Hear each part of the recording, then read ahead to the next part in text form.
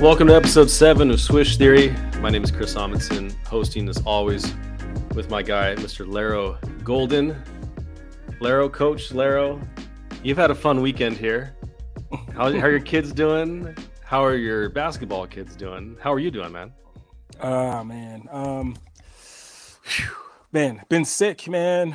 Whole family's had something, either whether it's been like a fever or a cough or a bad cough, or two of my kids have had pink eye. So it's been a battle over here. And as you can tell, I got a little something going on as well, I think. And obviously the listeners can't see, but I got a coat on right now because my studio is in my garage and it's pretty cold out here. So yeah, man. Other than that, man, it's kind of chilling. No Bears game this week. So yeah, man, just been chilling. How about you? I'm doing good. I had the stomach flu like 2 weeks ago, which is always exciting. Man. And my kids had it, and when you have little kids, your kids give everything to you that you got. So yes, I feel you. And obviously we weren't able to record last week because of all these. Man, we're day to day over here in Switch Theory, but we're back and we're excited to talk about one of the most fascinating teams in the league, and a team that's near and dear to our hearts, as you know, Laro, the Orlando Magic, who are now 8-20 with back-to-back wins over the Toronto Raptors. And we want to dive into everything that is interesting about this really honestly fascinating and kind of backwards team in a lot of ways. It's just really, I just want to get into it. So we brought on our friend BeyondTheRK. He's a great Magic fan. He's got his own Substack, YouTube channel. RK, welcome to Swish Theory. How you doing tonight? How's your weekend been watching the Magic have some quality wins here? Hey guys, thanks so much for having me. Love the pod. Appreciate being on here. Weekend's been good. Been seeing a lot of live Magic games lately. Been trying to just, how many times you get Paulo and Franz and Fultz healthy at the same time? So we have just been hitting these games like there's no tomorrow. Shout out random. I'm not even sponsored by Game Time, but I'm picking up the cheapest ticket available, like 5 nights in a row, just to go to these games and see like Giannis and Scotty Barnes and all match up with our rookie, and it's killer. It's a great time to be a Magic fan. Well, I gotta tell you, man, we're gonna get into it, but like Chris already mentioned Wendell, but I'm also a huge fan of Jalen Suggs. I also fell in love with Franz Wagner during the draft process. Paolo's an animal. Fultz. The resurrection of Bobo. What are the Magic doing? What's in the Kool-Aid down there, man? Anthony. We're drinking it. This is one of the most exciting cores we've had in a long time. I'm not going to say the best yet. We're not at Shaq and Penny levels of bringing down the house, but like that is literally the last frontier, because this core is just too exciting. I mean, you have in theory 2 or 3 all-star level prospects between Paulo and Franz as your top scoring options, and hopefully Wendell as that consistent front court anchor, just a solid. Hopefully he's averaging 16 and 9 now, which is career high points, but he could easily tick that up to about 18 or 20 and reach that 2010 kind of threshold for a big man. And it's always nice when that 2010 is accompanied by strong defense and versatile defense. I mean, that's the difference between where you hear the empty calorie stats and like this is impactful two-way basketball, but I don't want to rub it in on Wendell too long. Man, you just enjoying what I'm seeing over here. I know. Yeah, if no one can see this because it's audio only, but you can see Laro trying to hold back the tears right now.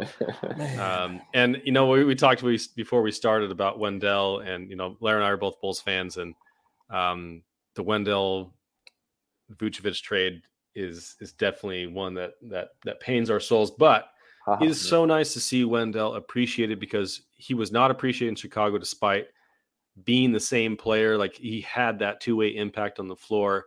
I love the fact that he he just doesn't take anything off the table defensively before you can play him in any scheme in a pretty effective way. He can pass, he can shoot.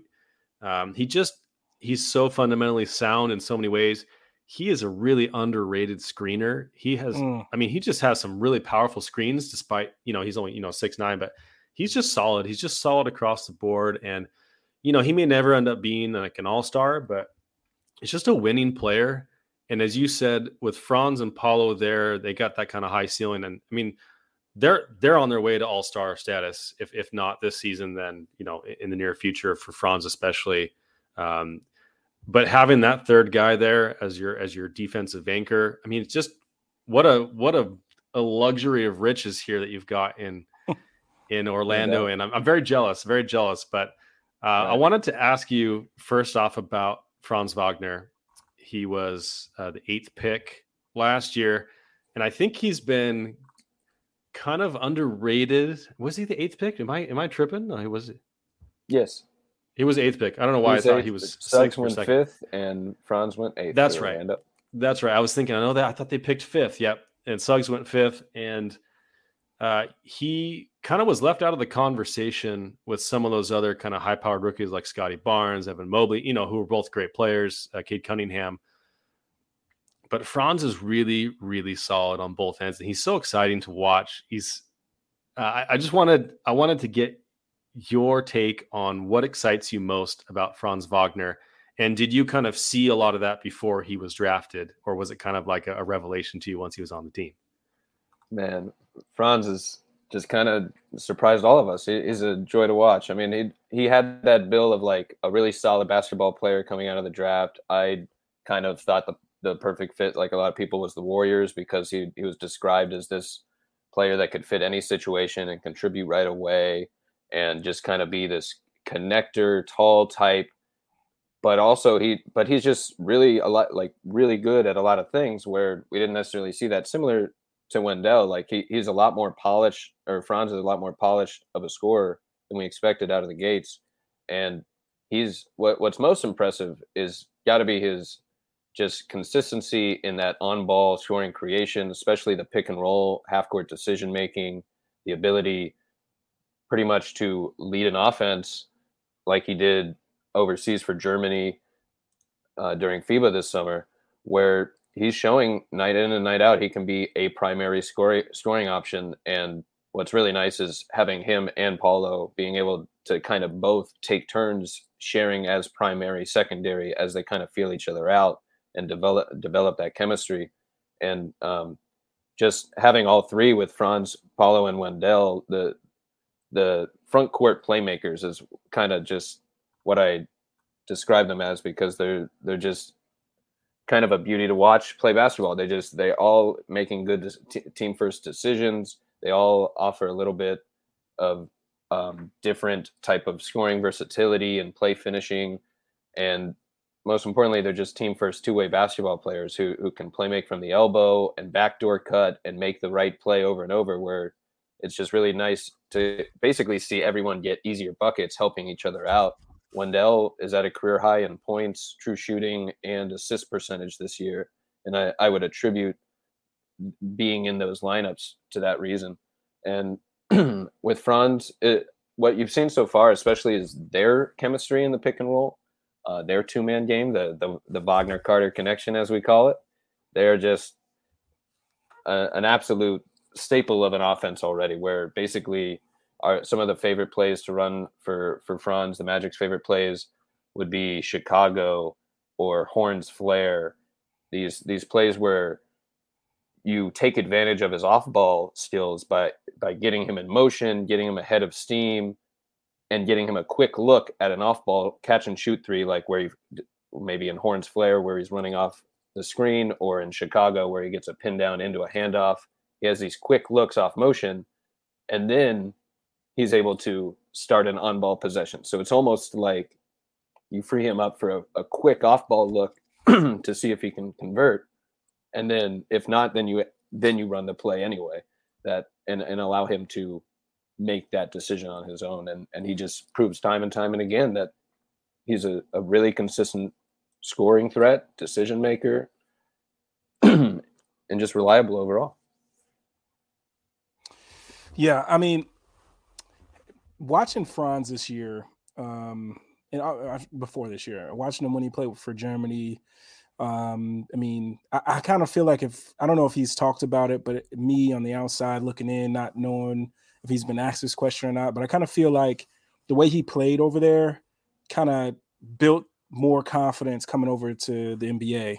And I kind of felt the same way towards, I feel like Lowry would say the same thing of how he played for Finland and how that kind of transferred over to the NBA. And it's been so cool to see Franz, and particularly as a pick and roll ball handler, and also the finishing around the basket and different types of finishes. Like he's been fun, man. And one like I said at the beginning of the pod, like one of the reasons why I became a huge fan of Franz is because I felt like the defensive side of the ball, like talk about someone that's locked in off ball, that's can guard on the ball. Like he's a coach's dream, man, when you think about it. Like the way he could play both sides of the ball. Now he's added the pick and roll ball handling and playmaking and getting downhill and finishing. And it's just, my goodness, man. I mean, how could you not like watching Franz play basketball, man? He's been fun this year, and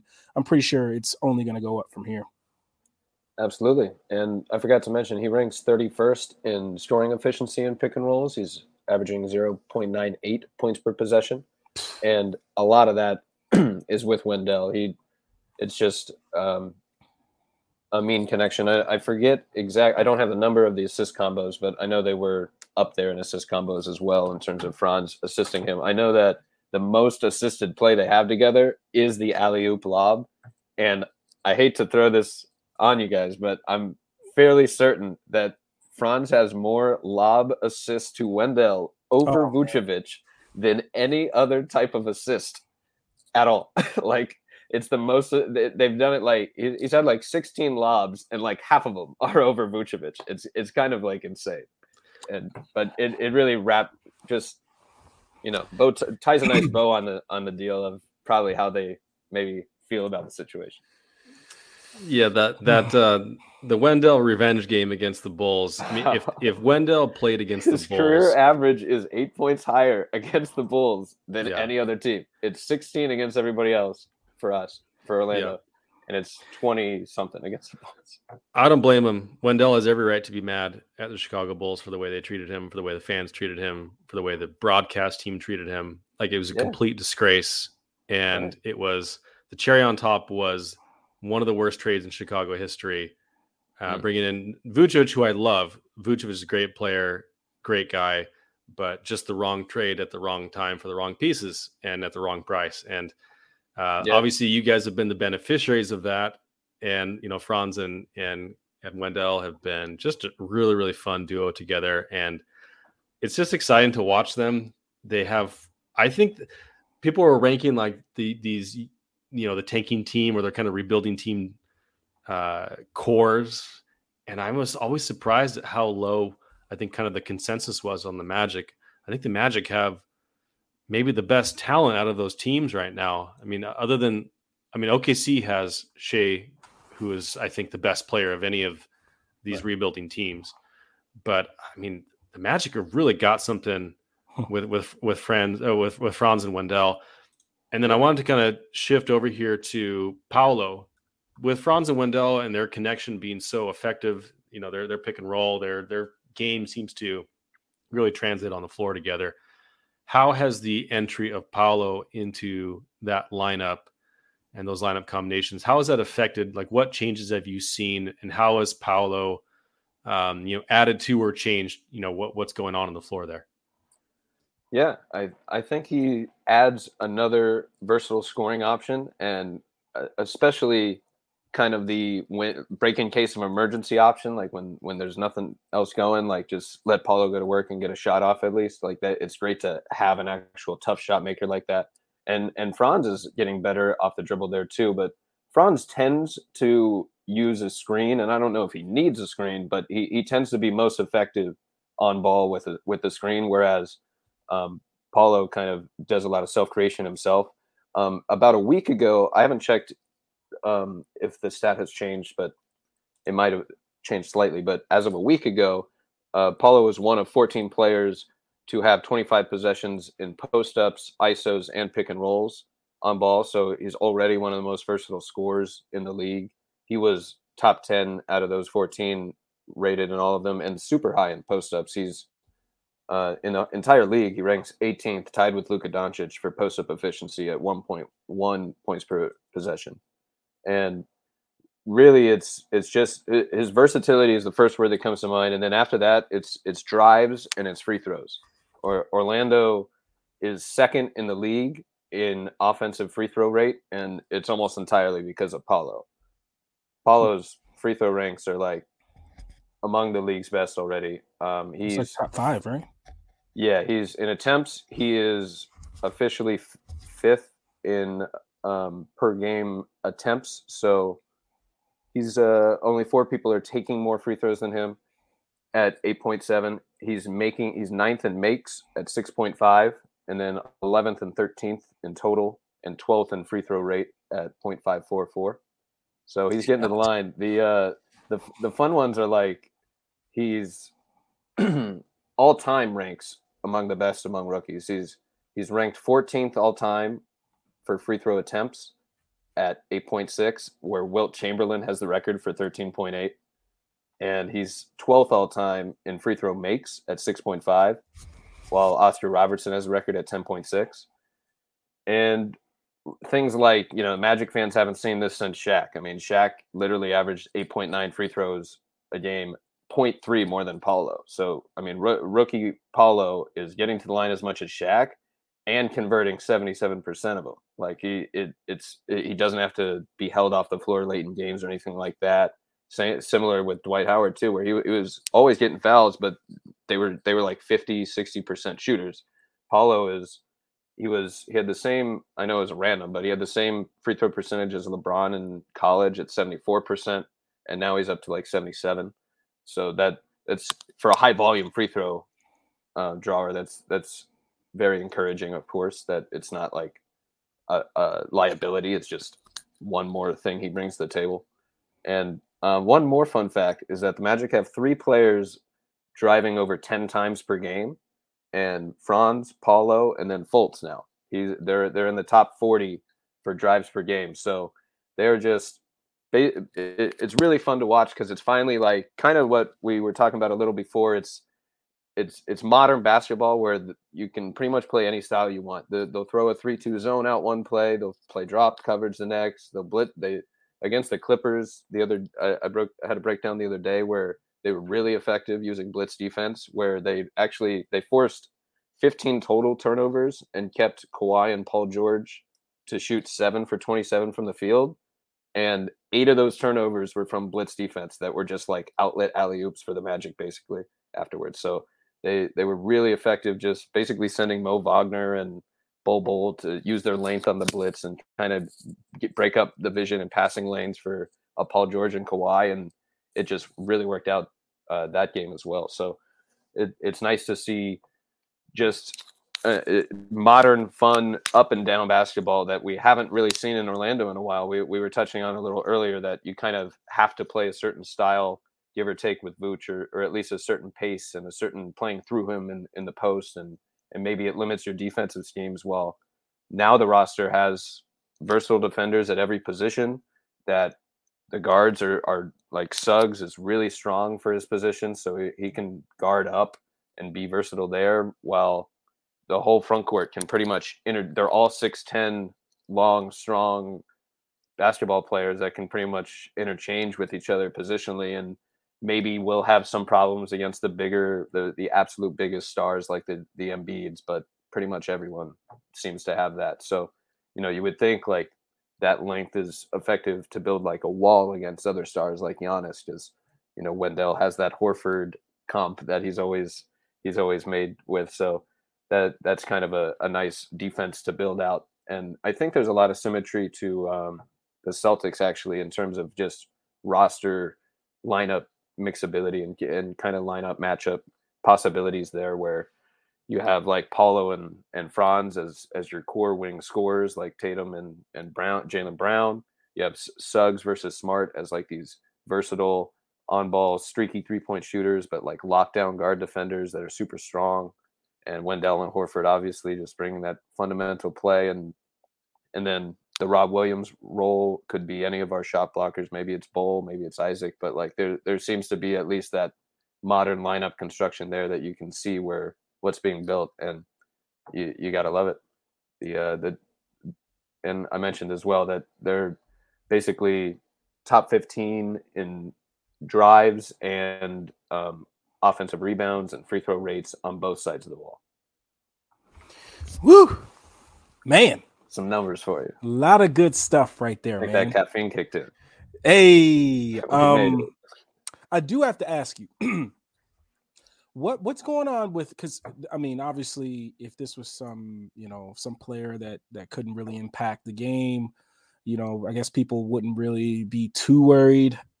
But Isaac, man, I mean, because when I think about the types of things that you guys can do if you ever get Isaac back, I mean, come on, man. It's fun to think about. Just Isaac in that front court next to everybody. I mean, with the guard skills that Franz and Paulo have, you could really make some interesting lineups. I mean, as long as the defense can hang. I mean, you're talking about versatile 6'10" lineup that all the 1 through 5. So Isaac, supposedly he told Kobe Price pretty recently that he was warming up to get back on the court, and what that means, who knows? But he did get. We got another breakthrough after that. About 1 month later, he is now practicing with the G League team. So he is officially doing basketball things.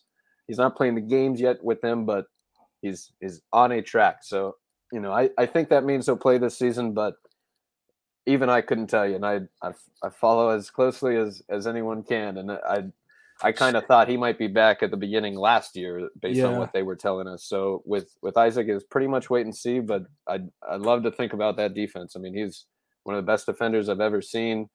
He's as long and versatile and impactful as anyone that can play out there. So if he still got that, and I mean, you got to hope there's been some, he could be a really dynamic two-way player if he's really worked on that, a couple mid-range moves, just fill out the bag a little bit to get us like we got video of him working with Tracy McGrady once where he was working on these like mid-range pull-ups and these fadeaway. I'm like, please just take one, just give him one. Like we just need 1 or 2 moves in there, kind of like, because the best case scenario obviously is like the Kawhi comp where he's just this do-it-all defender who at least like went.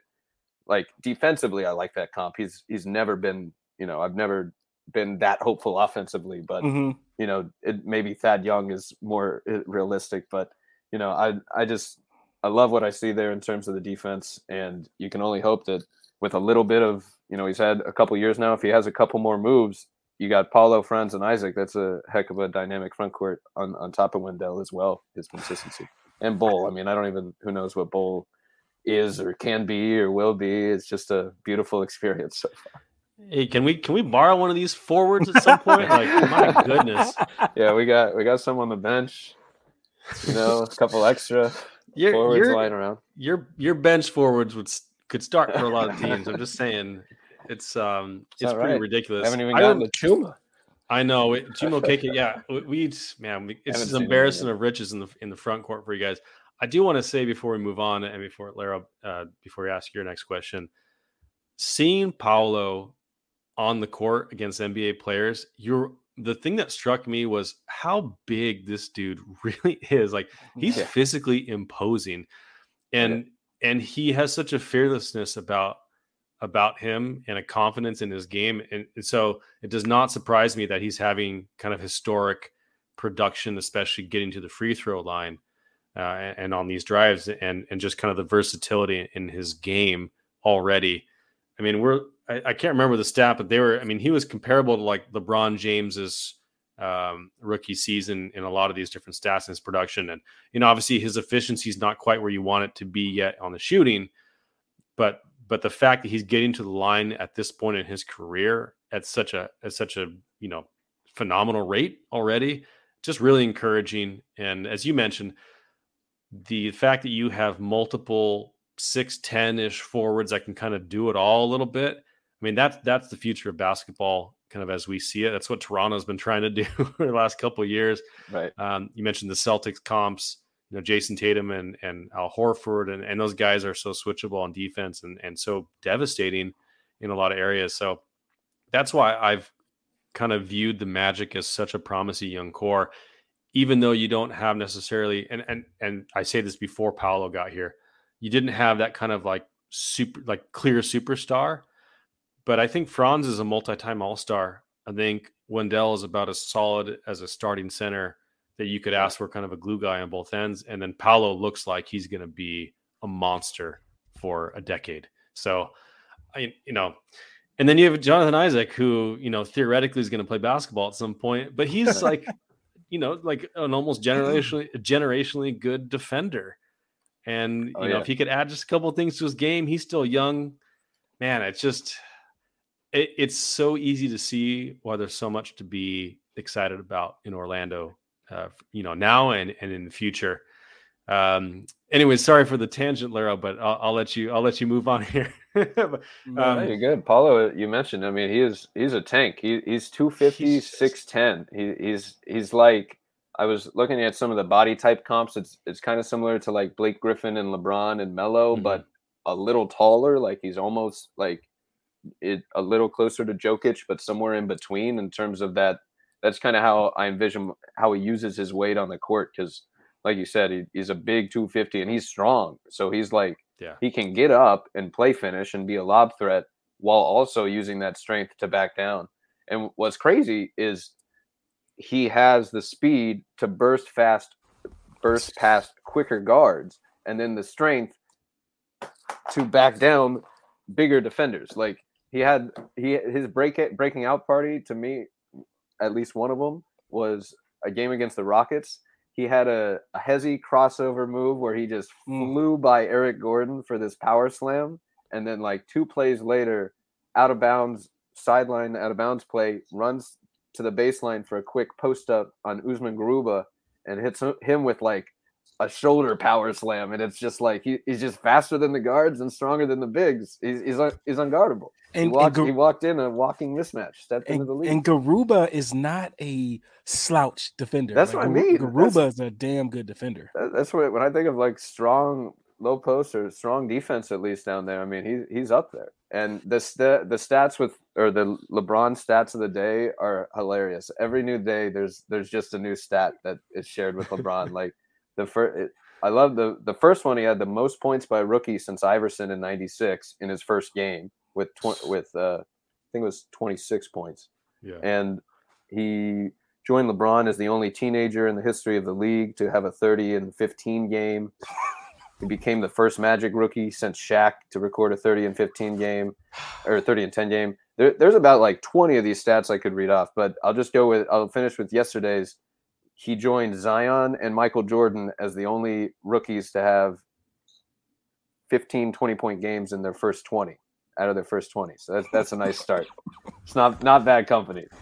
Every company is like, yeah, Kareem on this one and LeBron over here. He's just a joy to watch. And I mean, what's great is like he's clearly not.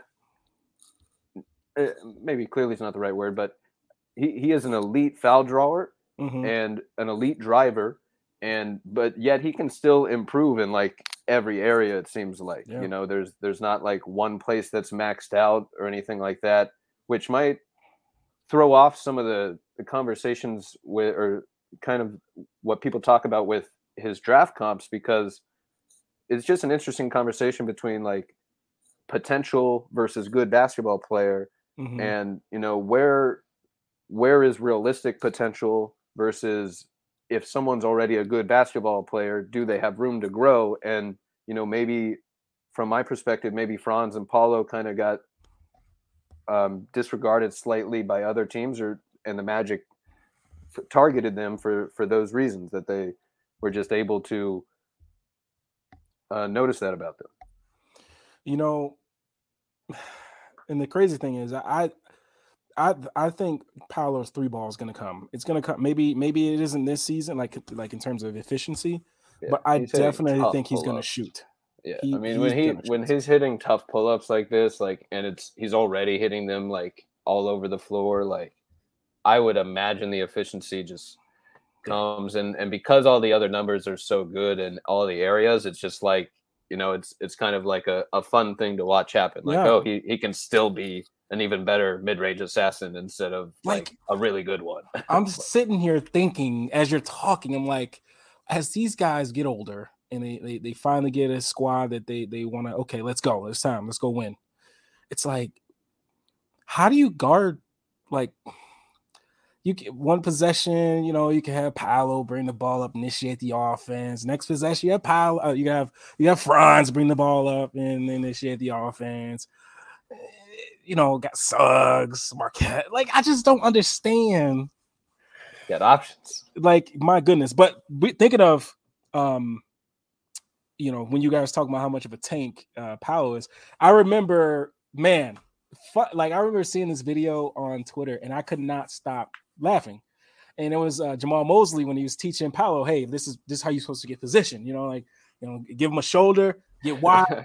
And Paolo absolutely, and I don't think he was even meaning to try to do it. He was just so damn strong that, he gives Jamal Mosley the shoulder, and Jamal flies back like 6 feet. Like, oh, his face is like, oh, it's practice, man. Is that? Oh my golly, man. I know we can wax poetic about Paolo and all day, but we're gonna get to Chuma because I'm a huge Chuma guy.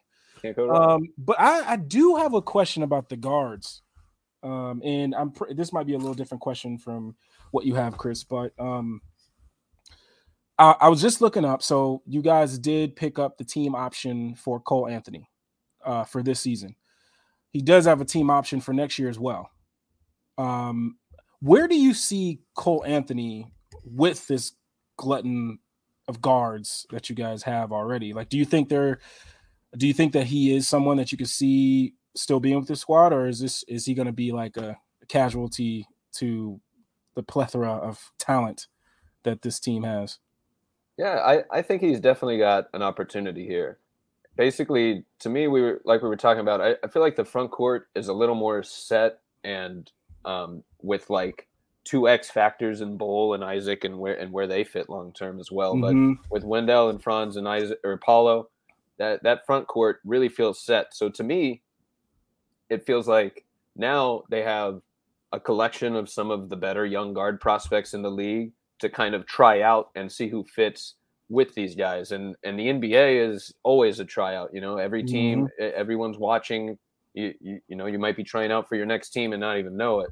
Mm-hmm. I think RJ Hampton got his team option declined. I think he might be the one who is kind of the odd man out of this rotation at the moment. But the other thing is the injuries have basically have not made the gluttony a problem yet. Like, everyone is hurt all the time. We have hardly even had one guard healthy enough to like get the opportunity, and then he normally gets hurt and the next one shows up. So that's the only problem is like it doesn't seem like it's great for chemistry in that sense because the rotations and lineups are different all the time. But at the same time, like, Coach Mosley's building like a real culture here where that next man up mentality, even though it's more of a football phrase, like, it still applies here. And they live by it, where you have to. It's just like we were saying earlier, it's a modern set of just endless actions, running 2 or 3 actions in one set, like a Chicago into another horn set, or a one pick and roll into another, a handoff into a pick and roll. Just a breath of fresh air compared to basically Steve Clifford's offense from before, where it was post up, pick and roll, or stagger screen for T. Ross every single possession, and they just let you know what was coming. And we still had I want to say the worst offense, like bottom 10 offense the whole decade. But anyway, it's just nice to see that we're finally like driving and kicking endlessly in that modern way. And with the guards, yeah, like it's, I would say Cole is probably like 3rd in the pecking order there at the moment. I agree with you on Suggs. I think he is kind of like, in theory, he's the closest prospect to that missing piece or that next player you would want to add to this core, like a 2 guard or a versatile guard that can hit the knockdown 3 off the catch and shoot 3 off of the drive and kicks of the forwards playmaking and even off of Fultz's playmaking. I think Fultz has probably earned himself more of that starting gig and maybe almost veteran respect now. He's been here long enough, but in terms of like Orlando's point guard, like clearly the energy of the team, the whole buzz in the building changes when he is on the floor. It's no question about it. So there is that effect. Like he is a table setter. And lastly, I'd say that all three are fairly complementary, where none of them are overlapping too much. Where Fultz is like a pass first table setter, strong defender. Suggs is and Cole is more of a score first, 3-point shooter, floor stretcher, and Suggs is more of a little bit of D and 3, a little bit of both. So you and more of a strong, versatile defender who can guard 1 through 4. To me, like he'll play like post up defense on Kevin Love is my favorite example, because like K Love just like gave him an attaboy afterwards because he had nothing going after trying to post up Suggs, like didn't move him anywhere. So in theory, I think it's just about kind of trial and error, see who fits best with this core. And I would guess that Markelle Fultz is the likeliest long-term starter of these guards, because he's probably proven the most for this offense between the mid-range game, the table setting. He can get anywhere he wants on the floor. He just, that 3-point shot has never fully recovered.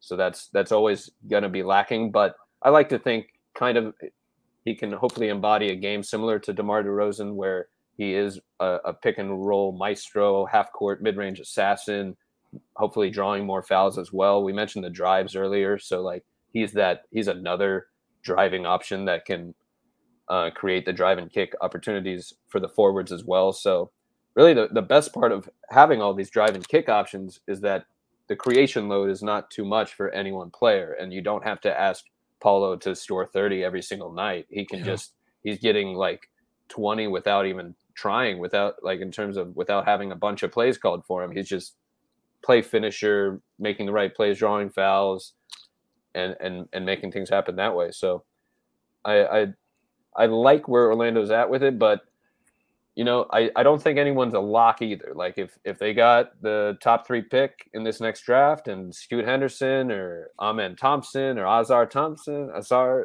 are there, I mean, those type of guards, obviously Wembanyama is one of the greatest prospects to ever play. So that's another dream there. But just in terms of like winning the draft lottery and you get to add the perfect player to this core, it's probably like Suggs if Suggs was a sniper. Like maybe Desmond Bane is a little ideal example there, but Suggs might even be better defender there. But either way, no, Bane ain't that good over there, man. Yeah. So, but somewhere in between, where you get a strong, versatile 2-guard, versatile defender, and basically a sniper who can catch and shoot, play finish off of all the creation from everyone else that is pretty much established. Nick Smith Jr.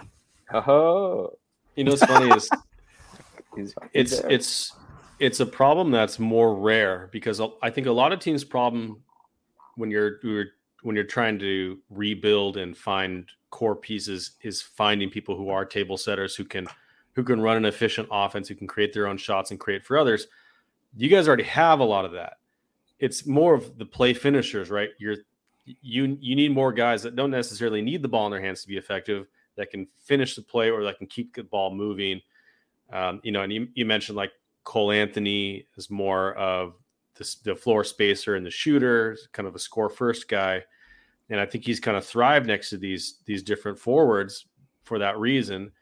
And whereas Fultz and Suggs, their 3-point shooting, hasn't really come along, and it may never come along, I'm not sure, but they've got, defensive chops, and Fultz has become so good at changing the energy on the floor when he's out there.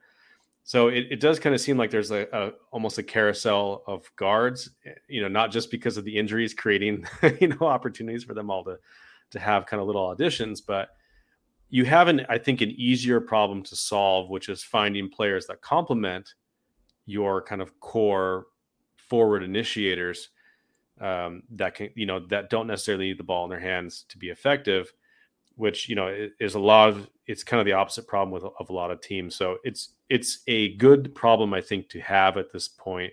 Now, if you guys get Victor Wembanyama, I'm just calling it quits. Like, this is just the league. ridiculous. The league's over. Paulo at point, Wemby at the 2. I'm saying you guys can seriously run a lineup where your shortest guy is Wendell Carter at 6'9" and dominate. That's the dream. That's the dream. You're right though about Fultz and Cole. I think the big thing that the team appreciates with them is the change of pace that they bring. Just instead of Franz and Paulo having to maybe break down a defense every possession down, these two guards definitely bring another burst, and Suggs is an absolute killer in transition too.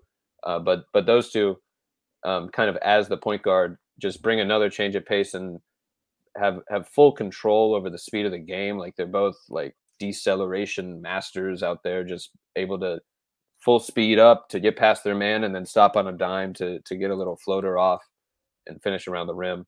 So the pace is definitely a big perk for those two and what they bring. So it's just trying to build that team chemistry where, like we mentioned as well, where basically everyone can dribble, pass, and shoot. They want to find good basketball players who make good decisions, and it all sounds nice in theory, but there's only so many basketball players that actually do all these things consistently.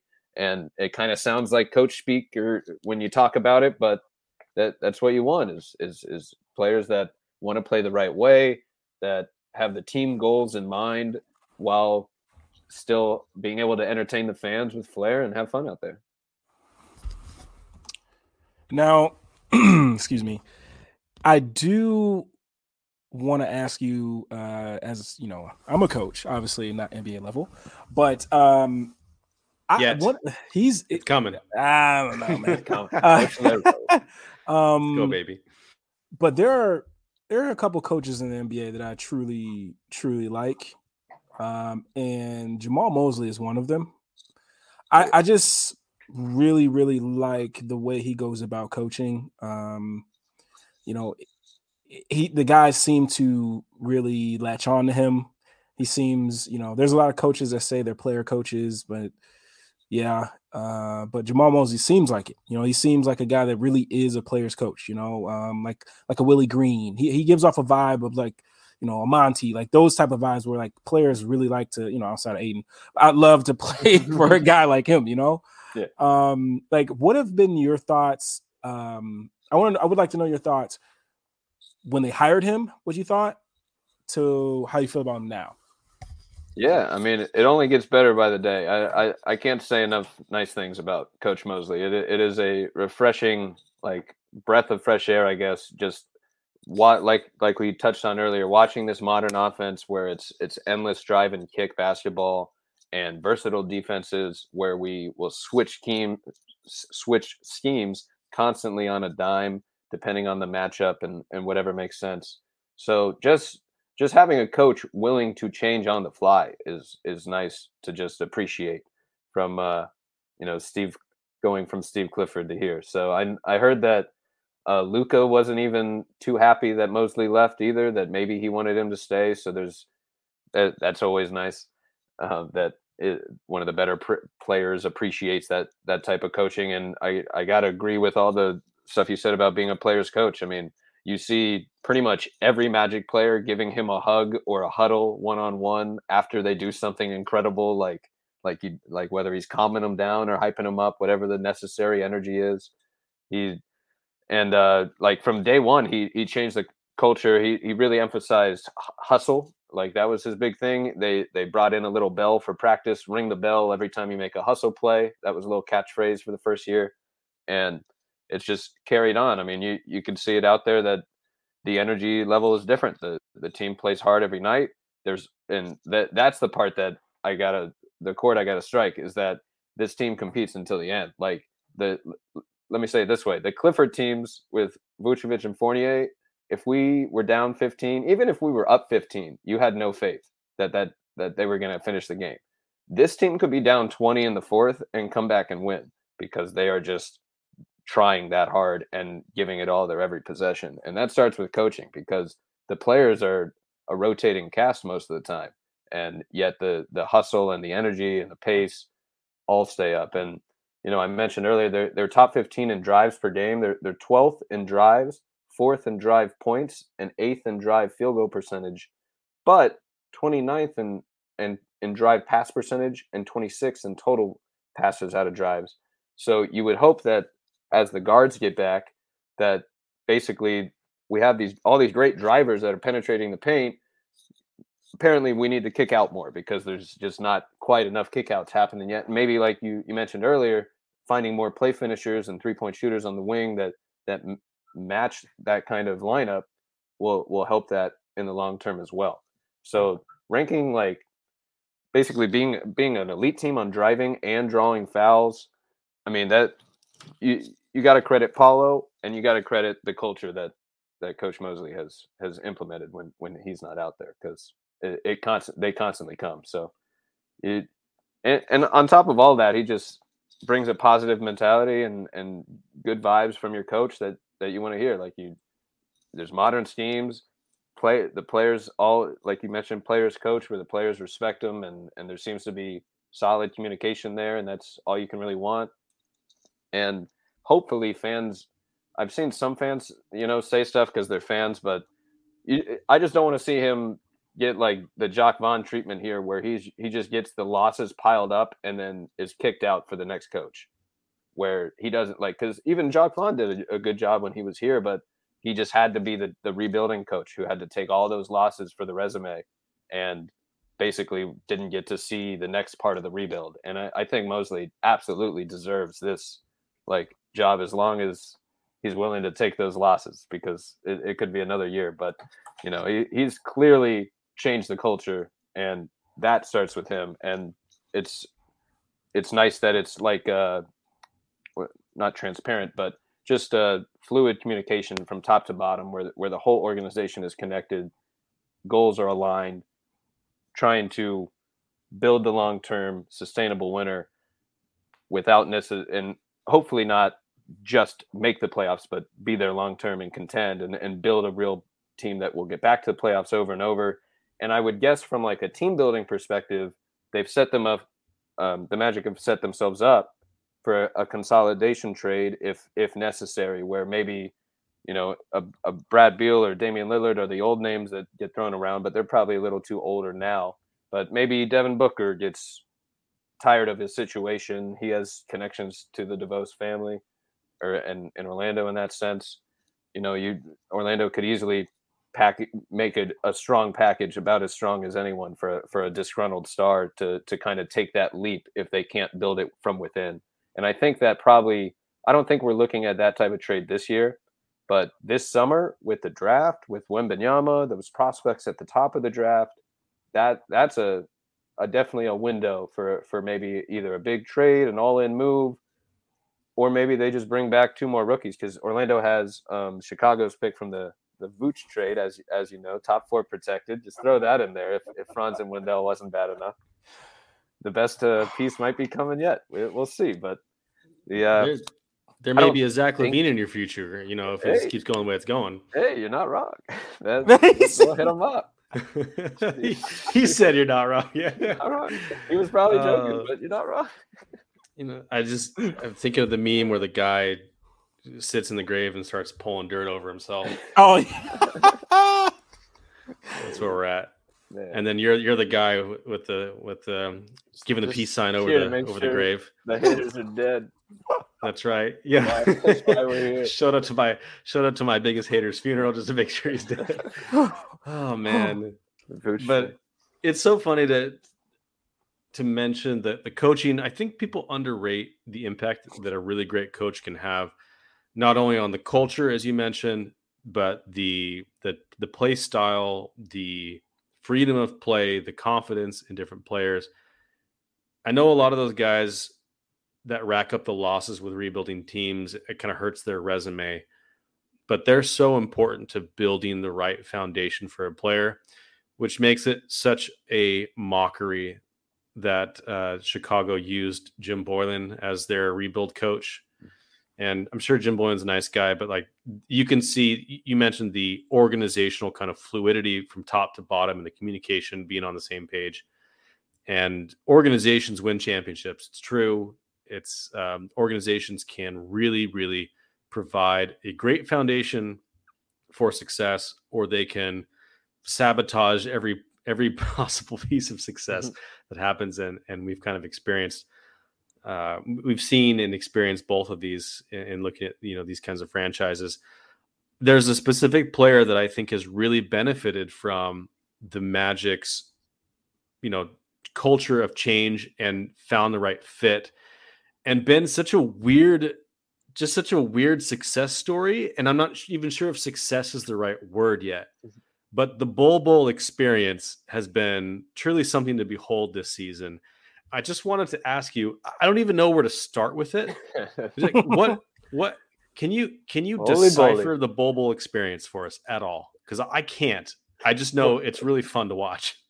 Right? What is going on here? Every time I turn on the TV, he'll make one incredible play after the next, and he'll drop a new highlight coast to coast every other game. Bowl leads the league in 3-point blocks with 9, so he's blocked 9 3-pointers, and also leads the league in field goal percentage on shots within 5 feet around the basket at 82%, and his true shooting percentage, it ranks 8th in the league, right next to like KD and Steph at 67%. So all of a sudden he is just a tough shot maker with the handles and confidence. That's a really great point to point out there, that really the freedom and confidence that this coaching staff has given Bull as well as the opportunity. And now, when talent finds opportunity in the right situation, you get some production, and we're seeing that. And he got written off. I mean, I've always been a fan from like back in the draft because he's a tall player with skills. It was, everyone likes watching that player. He was at Oregon. It's the Victor Wembanyama, right? Numbers. It's like, it's like when they say we have Victor Wembanyama at home, which is Bull. Magic fans are definitely saying that. Even it's a bit of a stretch for me, but the memes, you gotta respect the memes. You gotta respect. Yeah, you gotta respect. If it's the memes know all. And what's crazy is he's a tough shot maker and an elite shot blocker. He's efficient, and also what's been nice is he's shown an ability to switch on perimeter defense, and that's probably been the biggest surprise, because that was probably one of the bigger knocks on him, was putting him in more of a perimeter defensive role when he's playing with Jokic. He's not maybe as free roaming, and maybe he was misaligned into like that Aaron Gordon, Jeremy Grant perimeter role, where he needed to be more versatile oriented and perimeter oriented, instead of here he's just like free to roam and play help defense and shot block and use his length to switch effectively in like a scheme and system of switches. So it's just been incredible to see, and easily fan favorite. I mean, everyone loves Bull. He wows everybody once a game with something you feel like you've never seen before. Just bringing the ball up, going through his legs, hitting a pull-up 3 contested for no reason, just because he felt like taking it, and then he drills it, and it's been a joy. I think Chris said it, and I think because I wanted to continue to wax poetic on Jamal Mosley, but I think the Bowl resurrection is all you need to know. And what I mean by that is like you could tell a lot by how a player is playing, because the types of shots, like you said, the pull-up 3s in transition, off the dribble, you're not taking that shot if you feel like your coach is gonna pull you out because I didn't tell you could do that. You come sit down. Right. That is a coach telling him, hey, yo, go out there and play your game. You know what I mean? And that says a lot, man. Like it really does. And it's probably why, like I know you said that you hope he doesn't get the Jock Vaughn treatment, but it's probably why he won't, because he's gonna have Paolo and those guys. Like, no, if he's gone, we're gonna have to have a problem. Nah, he's our guy. Like, keep him here. Exactly. But like Bull, it's so fun to see him doing this, man, because I remember all the Ball is Life mixtapes with him and Sharif and him doing all these crazy, off the bounce type, you're like, how's a dude doing this? You know what I mean? Like, how's a dude 7'2" doing this? This is crazy. But like I said, man, it's really cool to see him doing this, and I just hope that he continues to get better, and just continues to grow, man. I mean, this dude he's fun. He is absolutely fun to watch, and you're not lying about that at all. No doubt. He's a blast. I mean, he's probably, I want to say he's the Vegas favorite for most improved now, and he'll probably be the popular pick as it is. Looking good. My gosh. Well deserved too, Yeah, I mean, the stats are huge, and I mean, he's easily like the surprise good feel player story, or one of those stories of the year for sure. So, I mean, it's just fun to see a player get a second chance and take advantage of that opportunity. It's going to create some problems for you guys. I mean, good problems, but as you mentioned, there's only so many spots on a roster, and especially in a front court that already has so much talent in it. So, I think the Magic are going to be ripe for a consolidation trade. Maybe not this year, but you said this summer, a lot of things are going to start to come together, and depending on where they pick, and depending on what happens with Chicago's pick, they may be in a really prime position to make such a move. There's a couple different teams. I mean, the whole league seems kind of mid this year as a whole. I don't know why, but like every team's just kind of like 13-12 or 11-13, 14 or whatever. There's just not a whole lot of people running away with stuff other than like the Celtics, the Suns, Pelicans, and Bucks. I think that's basically it. Everyone else is just very kind of average. There's a lot of teams I think that are going to be fomenting for change at the trade deadline and in the summer based on the results so far this season. I'm really interested to see what the future of the Magic holds, because you've got Paolo, Franz, and Wendell with a positive rating on their minutes together, which is really exciting to see as a young core at this point in the rebuild. But there's kind of that shifting guard play, finishers, floor spacers. You talked about the drive and kick numbers. There's a lot of driving, but not a whole lot of kicking right now. Yeah. And their offense is their offense looks really good as far as what the coach is running, but the efficiency is just not quite there yet, right? They're still kind of in the bottom 5 in efficiency. They're not so far off of that. I think that there's a future there that is attainable with the improvement that your young guys are going to make in several different areas, and the ability that you guys have to consolidate or bring in pieces that fit that mold. What do you think in all that context, what do you think this team is missing the most to take the next step forward in the rebuild? I think health and consistency there is probably the easy answer. Just having a full roster available. I mean, because there's a top 8, a top 10 here. There's a rotation here at least that we just got to see what the team really has and what everyone looks like together. Because we basically have gotten like 1 or 2 of the guards at a time, and Isaac hasn't played in 2 years, and Wendell and Paulo have like missed like half the season almost, just here and there. Maybe not quite, but they're missing like 10 games. So I would say first easy answer is health, just to see what this team really has all together. But in terms of player type, we touched on like Suggs earlier. Maybe what he could be in theory is kind of maybe the ideal player type, like a 3-point sniper instead of a streaky one, and to play finish off the drive and kicks of all the other creators. And then really just making sure the defense and rebounding doesn't fall through the cracks. Like, even though they're all 6'10" and long and strong in the front court, there have been moments where they don't look quite big enough, even with Wendell out there, where they get moved around a little or a little slow on the where it's not as fast versatile as much as it is like strength versatile.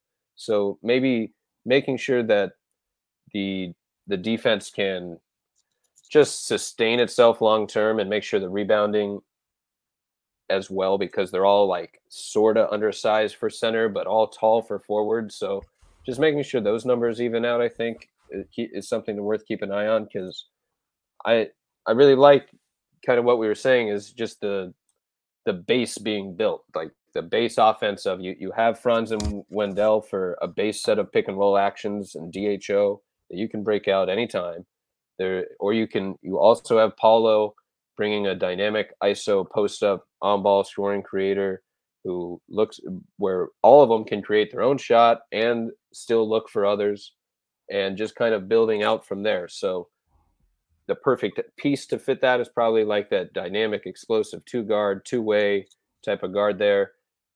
And team-wise is just making sure that,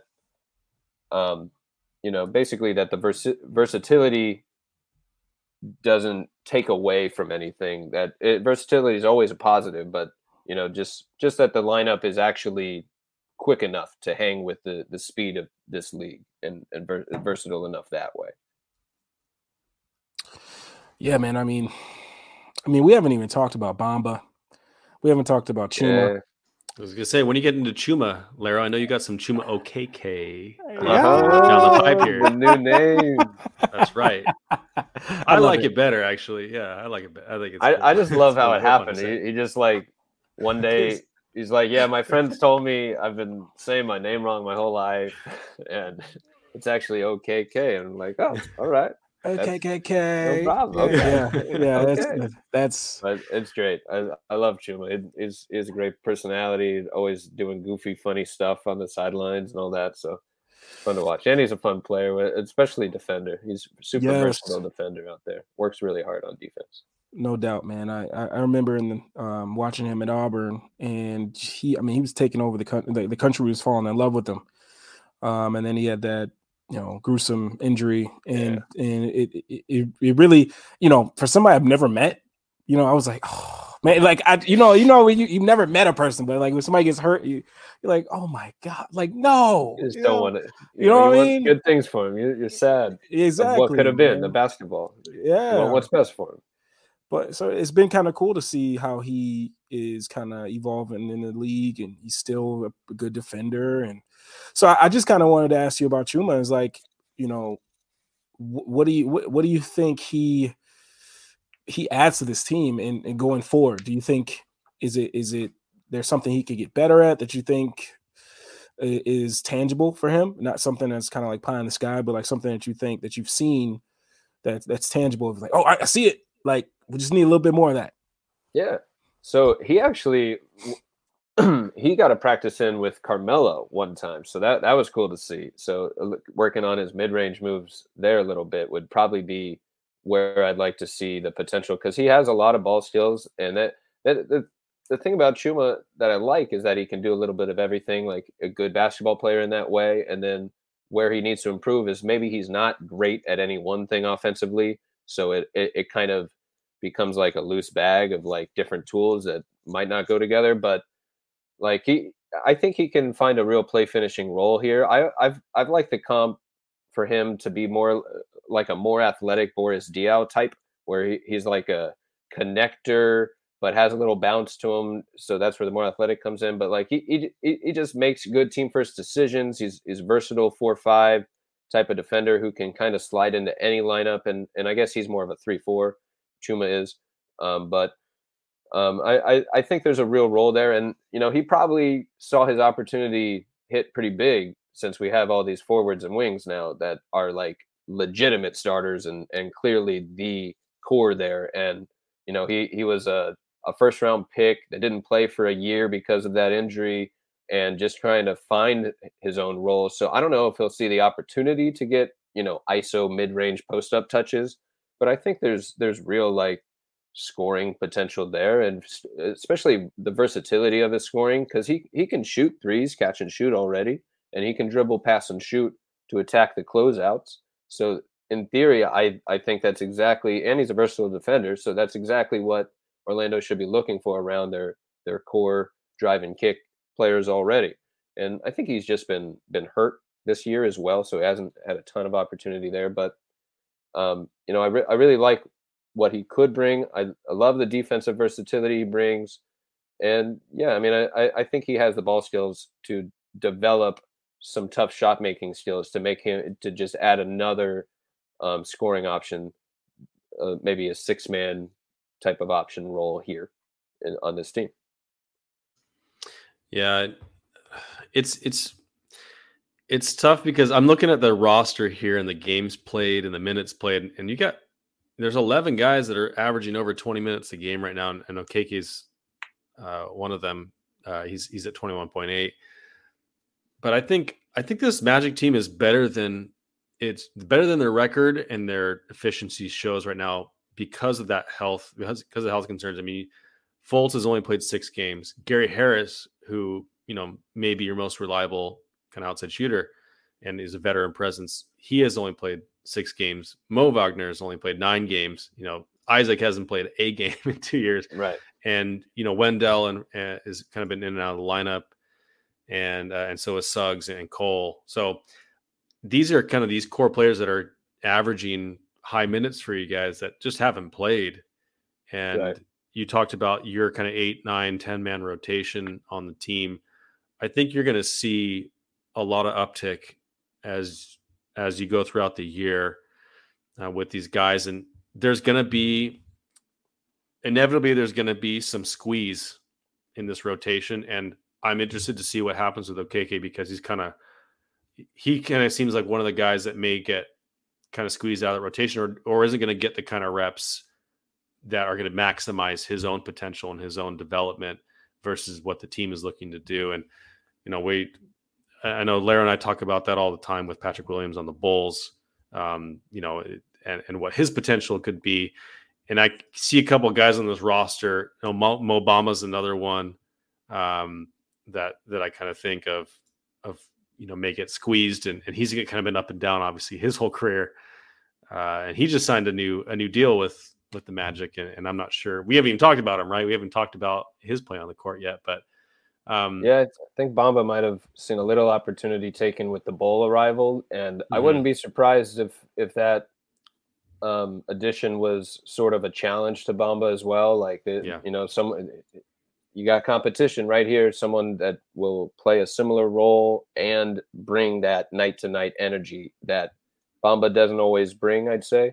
So that probably is good for him in terms of getting the most out of him and kind of seeing what his role is long term. I think he's probably one of the more tradable candidates on the roster, and especially with Bull's emergence and if Isaac is more in the plans. But he does a lot of things well. Like I compare him to Miles Turner, where he can be a catch and shoot 3-point threat and an elite shot blocker and kind of fill a specific role as a rim roller, shot blocker, pick and roll, that kind of pick and pop kind of threat there. So he clearly has NBA skills, and I think he can kind of fill a nice play finishing role. So in theory, like we said with Chuma, he fits what the team is building, but it kind of comes down to ego and mentality and chemistry. Like, can all these young guys be cool with backing each other up at the age of 20 when they know they need the opportunity to get their money and their production, and they only get one shot at that in their early years. So it's a tough mix of building chemistry and the realities of the professional basketball league. So there's one other player that I have to bring up because there's a player I already know who this is on the Bulls that we drafted this past year in Dalen Terry. I wasn't the biggest fan of the Dalen Terry pick. I thought that the Caleb Houston, the Jabari Walker, the Christian Brown, Malachi Branham, there were some other names that I really thought could be a little bit better of a pick than Dalen. And one of them was Caleb Houston. And he's getting, I think, like 18 minutes per game or something like that. But I truly believe in what he can be in the NBA. 6'8", can really shoot it, can guard. I think he's like a prototypical 3-and-D wing. Like if you could get like I was thinking when I scouted him, I was thinking like a Gary Trent Jr. kind of comparison. And I just really think I'm a big believer in Caleb, and I know it's tough because of all the talent they have over there for him to get consistent minutes. But what do you think about Caleb? You know, I love the guy. Truly love Caleb. I would literally was thinking, I was hoping that they would just take a shot at him at 18 over Dalen. But what do you think? Caleb Houston. Well, I know that Orlando is kind of a fan of Michigan players, so that's the first starter. That's probably why he was on our radar. We have some ownership connections there as well, but he's at least the third Wolverine on the team. I think we've gone through a few different ones, but he's a really, at very least, already should be a good catch and shoot 3-point threat. He has one legit NBA skill, and then he's also shown like defensive instincts with his length to kind of be in the right position, and he's thrown out there in a lot of these bench lineups because, like we mentioned, all the injuries. I mean, we've had some rough bench lineups this year, and going back to some of that, I would say that a lot of the fans kind of are pointing out that we should be better than the record, and that maybe players are being held out a little longer than they need to be, or they're just asking questions like, you know, why isn't Isaac back, and why is Fultz ready today and now playing another week? So I would say that there's some inclination that some tanking might be going on with the Magic, where a little bit of precautionary actions are happening.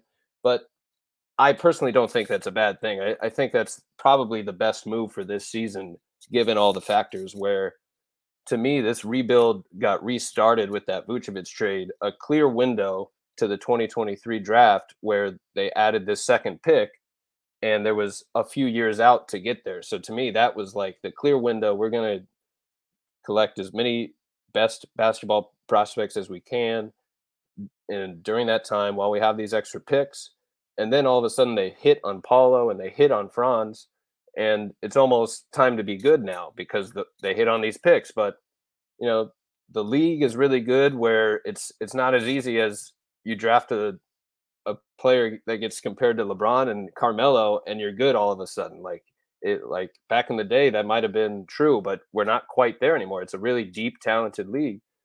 So to me, it makes sense to take one more shot in this all-time historic draft at the top, at least, and go for the prize one more time, and then build out again next year. And if that means piling up some losses this year, that's kind of okay. Like I agree with the general mentality that this year should be about player development and lottery balls more than it should be let's chase an 8 seed or a 7 seed just to do it.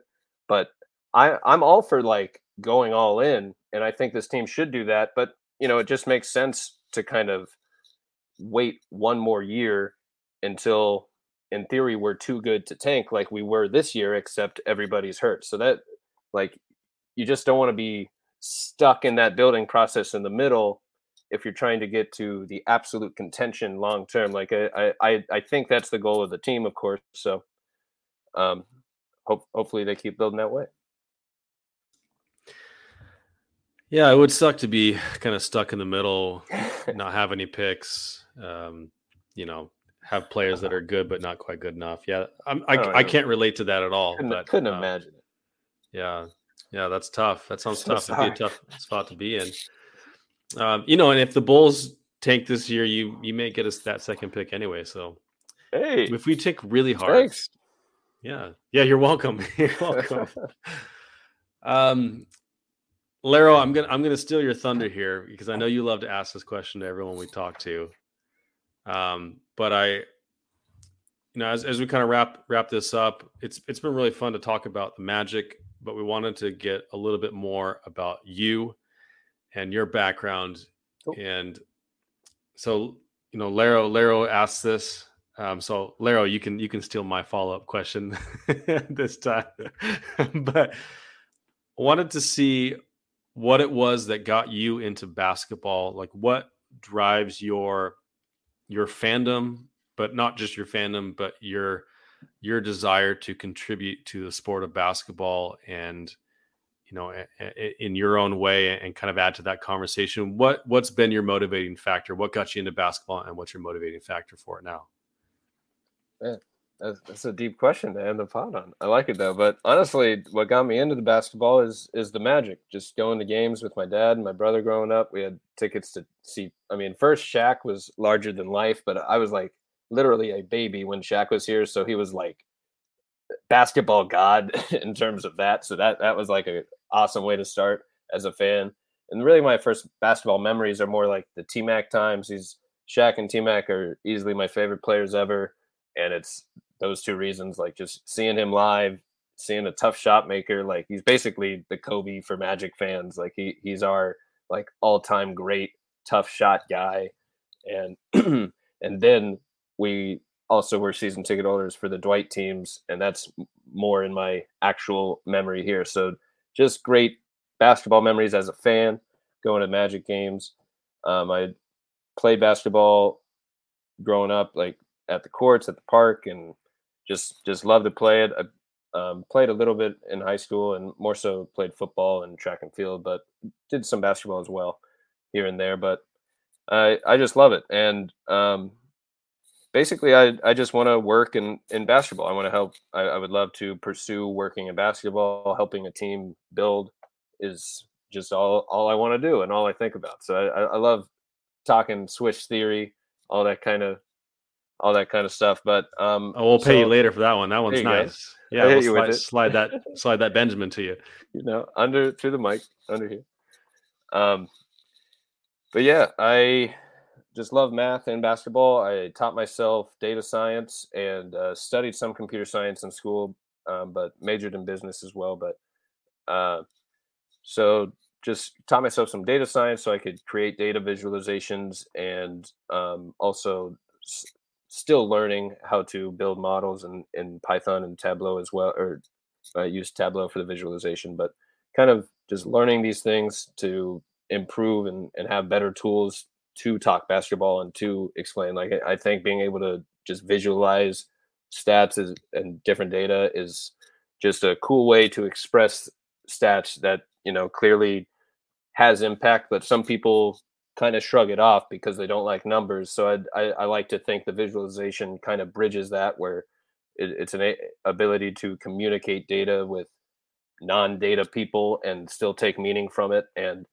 really just try to find the balance of, analytics versus film, and just trying to unite all of them, because to me they're just endless tools to improve your basketball team decision-making skills for building out the team or making lineup decisions, roster construction, all those things. So I just love all those things and talking about it and reading it. So I'm pursuing work in general, putting out work in that related to those themes on the NBA and the Magic specifically, and basically just been a fan my whole life, and really wanted to kind of talk about them and put work out on them, and stuff that I don't necessarily see elsewhere. And I thought there might be a little bit of window there. So, I just love the Magic and love hoops. So it's all I do. So just looking to ways to keep building out from there. Well, you kind of answered the next question in kind of a way, but what is your end goal with this, man? Like, what is your dream? You know what I mean? Like, if you got this, you're like, I'm good. I don't want to go anywhere else. I'm good. You know what I mean? What is that? Hey, the Magic just got to hit my line, They see all this work. No, I mean, and that would be the ultimate dream for sure. I mean, just working with an NBA team, helping them build out a roster, and just being a part of that decision-making process between the scouting and the lineup and analytics and film work, all that. So it could, NBA would be ultimate goal, but G League is another great opportunity, and there's a bunch of good leagues, and I'd be happy to work with websites as well where it makes sense to put out that scouting and film work, I guess, for NBA and basketball in general. So end goal definitely would be with a team, but I'm definitely excited to work in any basketball related work, I guess. But at the moment, just kind of enjoying putting out the work and the creative side of it, between just different ways to either break down film or highlight different stuff, and then visualizing the data as well. Hey, Jeff Weltman, slide into those DMs, baby. Let him know. Anytime now. Yeah, Mr. Weltman. Beyond the RK. At Beyond the RK. If you're listening. Okay, you're right though. You talk about converting data and analysis into helping non-data, non-analytics people visualize it, right? Helping them, and it speaks to me because I've never been great at the kind of the math and that stuff. It's more kind of started as a lot of film and just kind of watching and just getting. It's more of like for music people, some people can write music, some people can read music, and some people can just recognize like musical tones and when it's on, when it's off, and certain things. I'm the third category of person, whereas I can't write it, I can't really read the notes, but that sounds nice. That's a good one. But I have an ear for music, right? And I kind of feel that way about basketball, and I'm working on the writing and the reading portion of it. And so being able to get the visualizations and obviously follow your work in the Magic, because the Magic, I think, are underrepresented as a fan base in the basketball discourse in general. It's coming back, and I think the Magic are kind of getting more in the mainstream now. But I love to see the voice that you put out and helping me visualize as a fan and as someone who's interested in Magic basketball, what they're doing from a scheme standpoint, what they're doing, from an individual standpoint. So just a long-winded way to say, we love your work. And obviously one of the reasons we wanted to bring you on Switch Theory was to, give you more of a platform, and hopefully people who aren't following you will be able to do so and know about your work.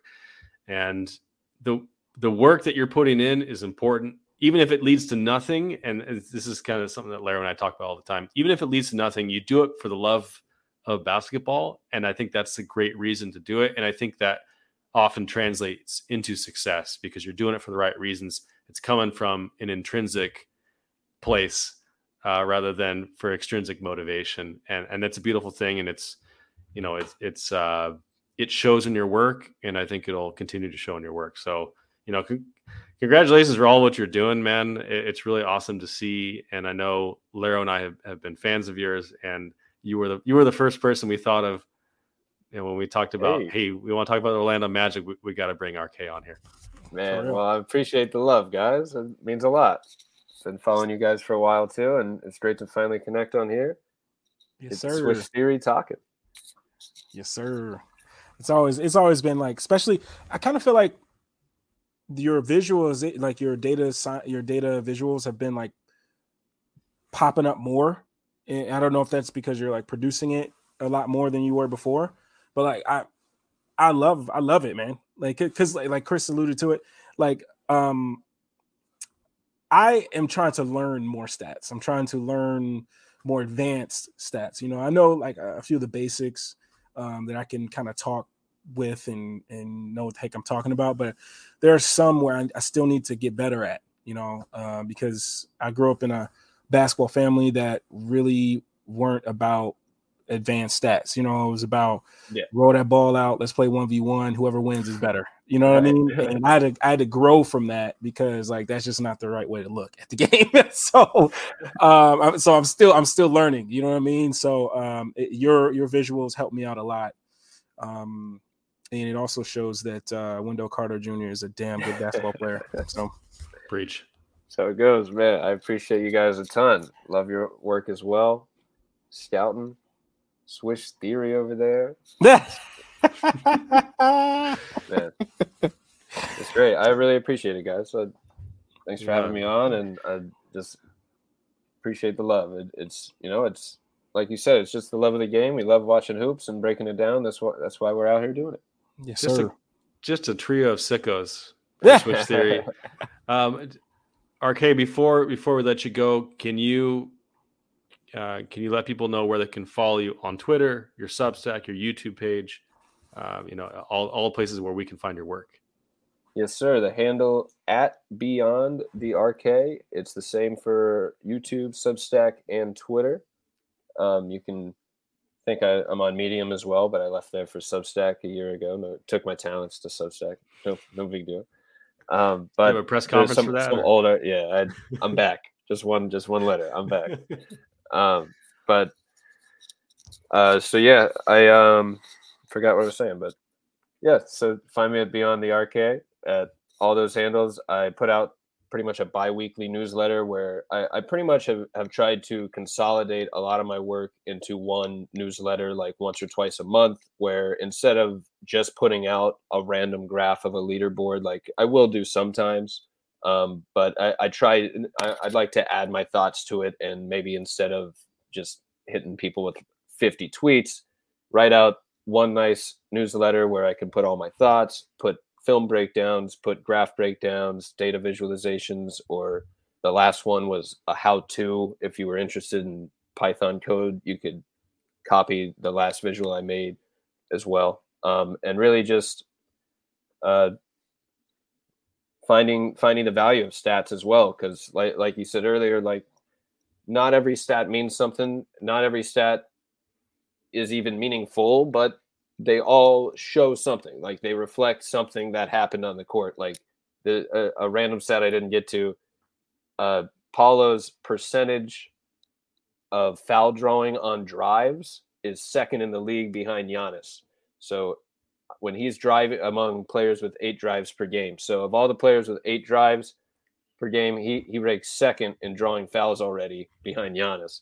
And that's just a random stat I thought I'd throw in here at the end, but it just shows like you could look into drives and drive efficiency, and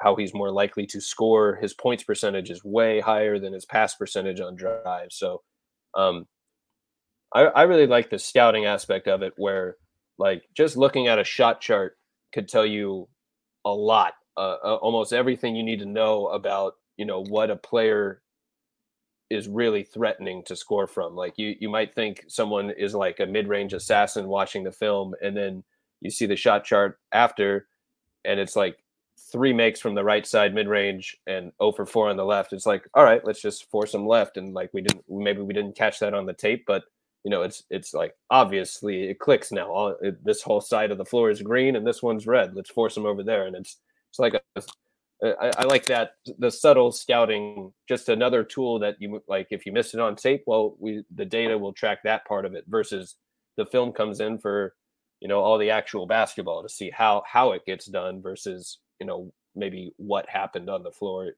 Mm-hmm. If the stats show you what, the film probably shows you how and why. I love that. That's always how I thought of stats or analytics versus film. The analytics show you what's happening.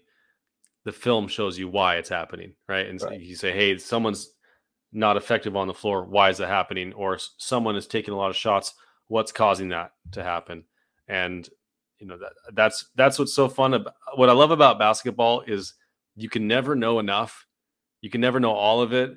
No matter how much work you do, there's still more to learn. And so it's it's a self-sustaining love of the game. Exactly. But man, RK, we loved having you on.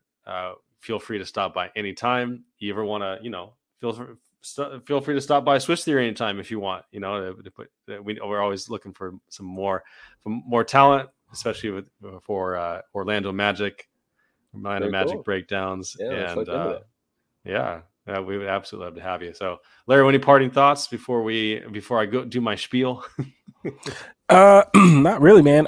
Yeah, man, come on over and talk to us about Switch Theory, brother. That's all I really have to say. And Chris, you may go ahead and do your thing. Thank you guys so much for listening to Switch Theory.